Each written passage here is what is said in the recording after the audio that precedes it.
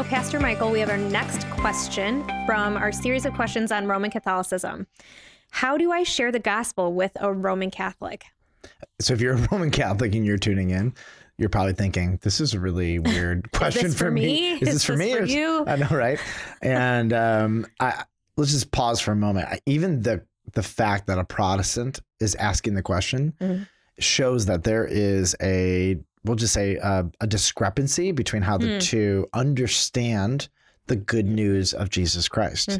And so for a Roman Catholic, the good news of Jesus Christ is you can be saved if you are baptized and if you proceed in the sacraments and you accrue good works and you believe in Jesus. And what we've talked about in this series is that it is essentially a sacramental gospel. Sure.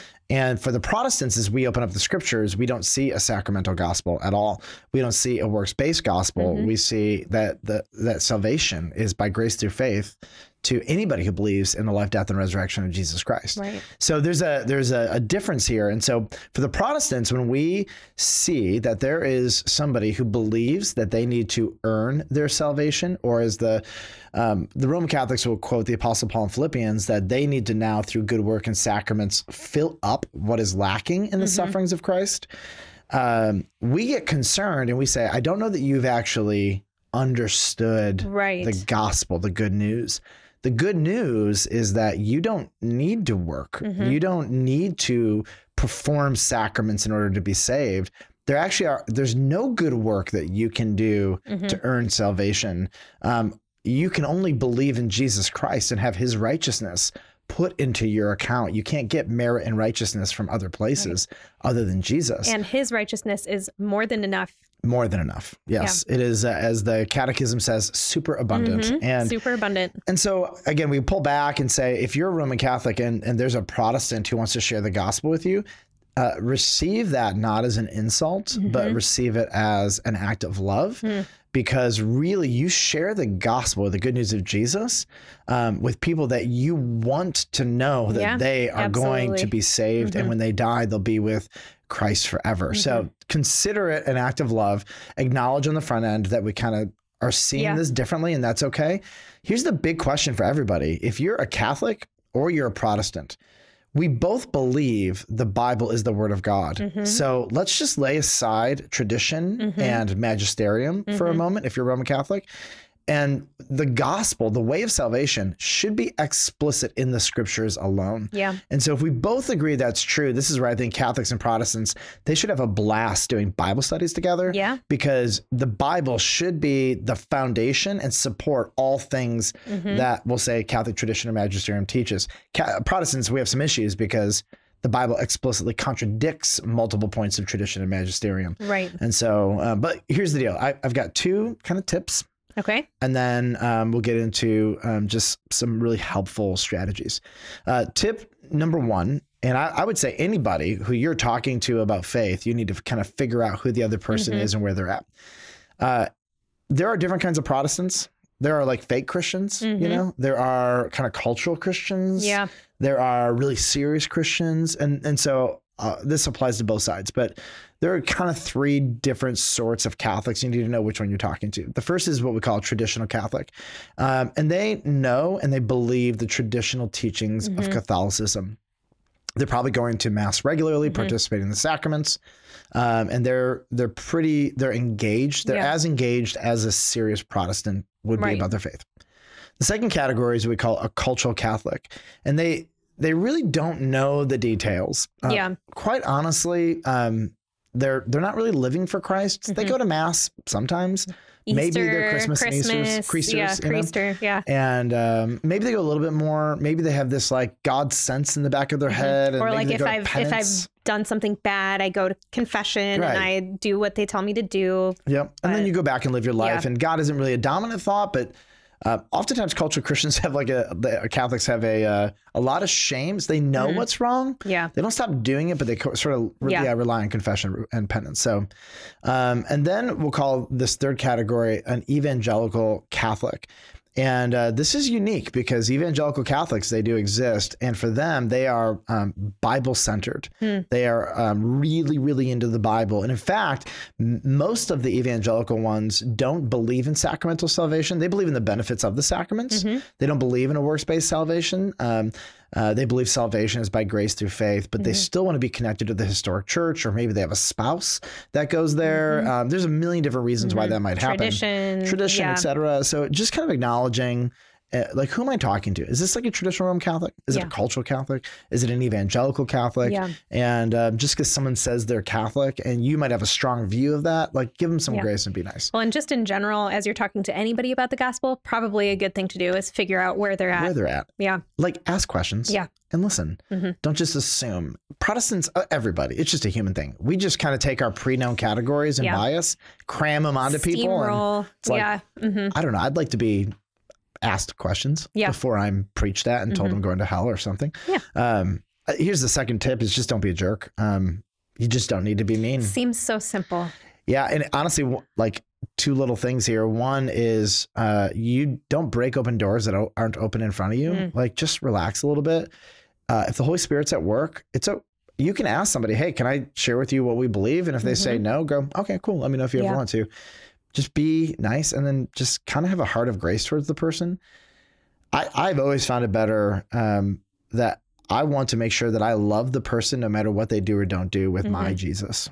Is my relationship with them contingent on their performance or obedience or agreement with me? If it is, honestly, I don't think people are going to listen to you anyways. All right. So 4 strategies. Again, this is for anybody trying to do anything persuasive at the end of the day. Number 1, it's so simple, but just talk. And ideally, bring things back to the Bible. And where most Roman Catholics have their Catholicism undone is when they begin to see the discrepancy between what the magisterium or the teachings of the popes and the tradition, the teachings of pastors past the apostles, how they contradict. They're not just not in the Bible, but they actually contradict the Bible. And most Protestants or most Catholics, they don't believe it. They're like, no, it's in there, but they haven't read it. And they can't tell you where. They can't. It's in there. It's just in somewhere. There because I've always known this. Everything I've ever known can't be wrong. And it's not that everything is wrong. It's not. It's just that there are some things that are really important. Pieces that are honestly really foundational that need to be addressed. So if you look at them and say, like, is praying to saints in the New Testament? No. Is the Rosary? No. The Immaculate Conception of Mary? No. The Office of Pope? No. We just go down the line, right? And it's like, but they don't know that. So talk about it and actually open up these discussions. And what I found is that when a Protestant gently, nicely, not in an argument, is able to have a discussion where they personalize it.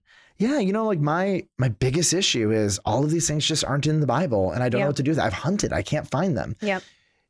That should, rather than saying you need to go to the Bible and find it, right? Very few people like being challenged on their faith. Well, and in this era in particular, I think a lot of people have forgotten how to have discourse with each other. And it's not, don't come in just trying to convince you, even though the gospel is correct and you are right. You still can't come in and steamroll somebody and say everything you've ever believed is wrong. And you're going to get this, like, this is going to screw up your whole life if you don't get it. And not be open to that discourse and answer questions respectfully and don't just throw down or freak out when you don't know the answer. The best thing about being a Christian, a gospel-believing Christian, is that the source of all truth is literally right at our fingertips.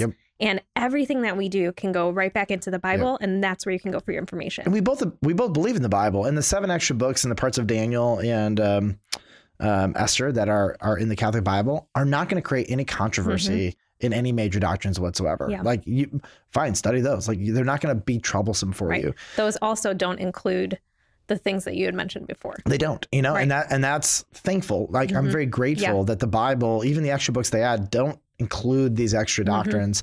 Strategy number 2 is ask them to do a Bible study. Again, you don't have to leave the Bible study agreeing. I've never done a Bible study that hasn't been good for my soul. And I don't require that the person I'm doing a Bible study with agree with me. You know what I mean? Like, it's okay. Yeah. You're going to find that, I would say it's interesting because like 90% of what a Protestant believes and affirms, Rome does also. We have the same views on marriage. We have the same views on divorce. We have the same views on abortion. I mean, we go down the line on the life, death, and resurrection of Jesus, fully God, fully. I mean, so many things that we agree on, and that's where like Roman Catholics and Protestants should be able to do some Bible studies together. Yeah. And if you don't have this need to be agreed with, you can live and be just fine.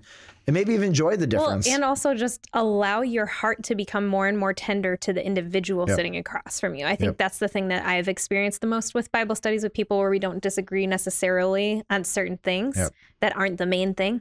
My heart softens to them, and I want to get to know why they believe that and how we can break it down and eventually lead them through the Word where they can break that down themselves.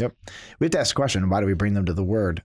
I've never saved anybody, but there's power in the scriptures because they're God's word. They have the power to really transform our heart. And so rather than me, poke at somebody, I can say, let's just do a Bible study and see what God's word says. And I'm happy to be wrong. Strategy number 3 is invite them to a Protestant church where there's heavy Bible teaching. We find Roman Catholics love Bible teaching. They didn't even know they love it. Yeah. And so it is really, really common that we have a Roman Catholic at our church who's like, I've never heard the Bible taught like this before. The hunger that it really just lights inside of them has been incredible to watch. It's amazing. And then when they realize how beautiful, interesting, and complex the Bible is, and then they slowly over time, they start comparing what they've been taught with the scriptures, and some things are in there and some things aren't. And inevitably they get to the core, which is the gospel. And every Roman Catholic eventually is going to have to face this question. Have I personally trusted in Christ for the forgiveness of my sins? Not was I baptized, not am I taking communion. Have I gone before God and said, I'm sorry, I believe, Jesus, you died for my sins. You were raised from the dead. I believe in the gospel, save me. Because every Roman Catholic and every human being alive, at the end of the day, if you read the scriptures enough, they're going to draw you to the point where individually you have to make that decision. Nobody can do it for you. Water can't do it for you. A priest can't do it for you. The Pope can't do it for you. Your parents can't do it for you. You got to do it.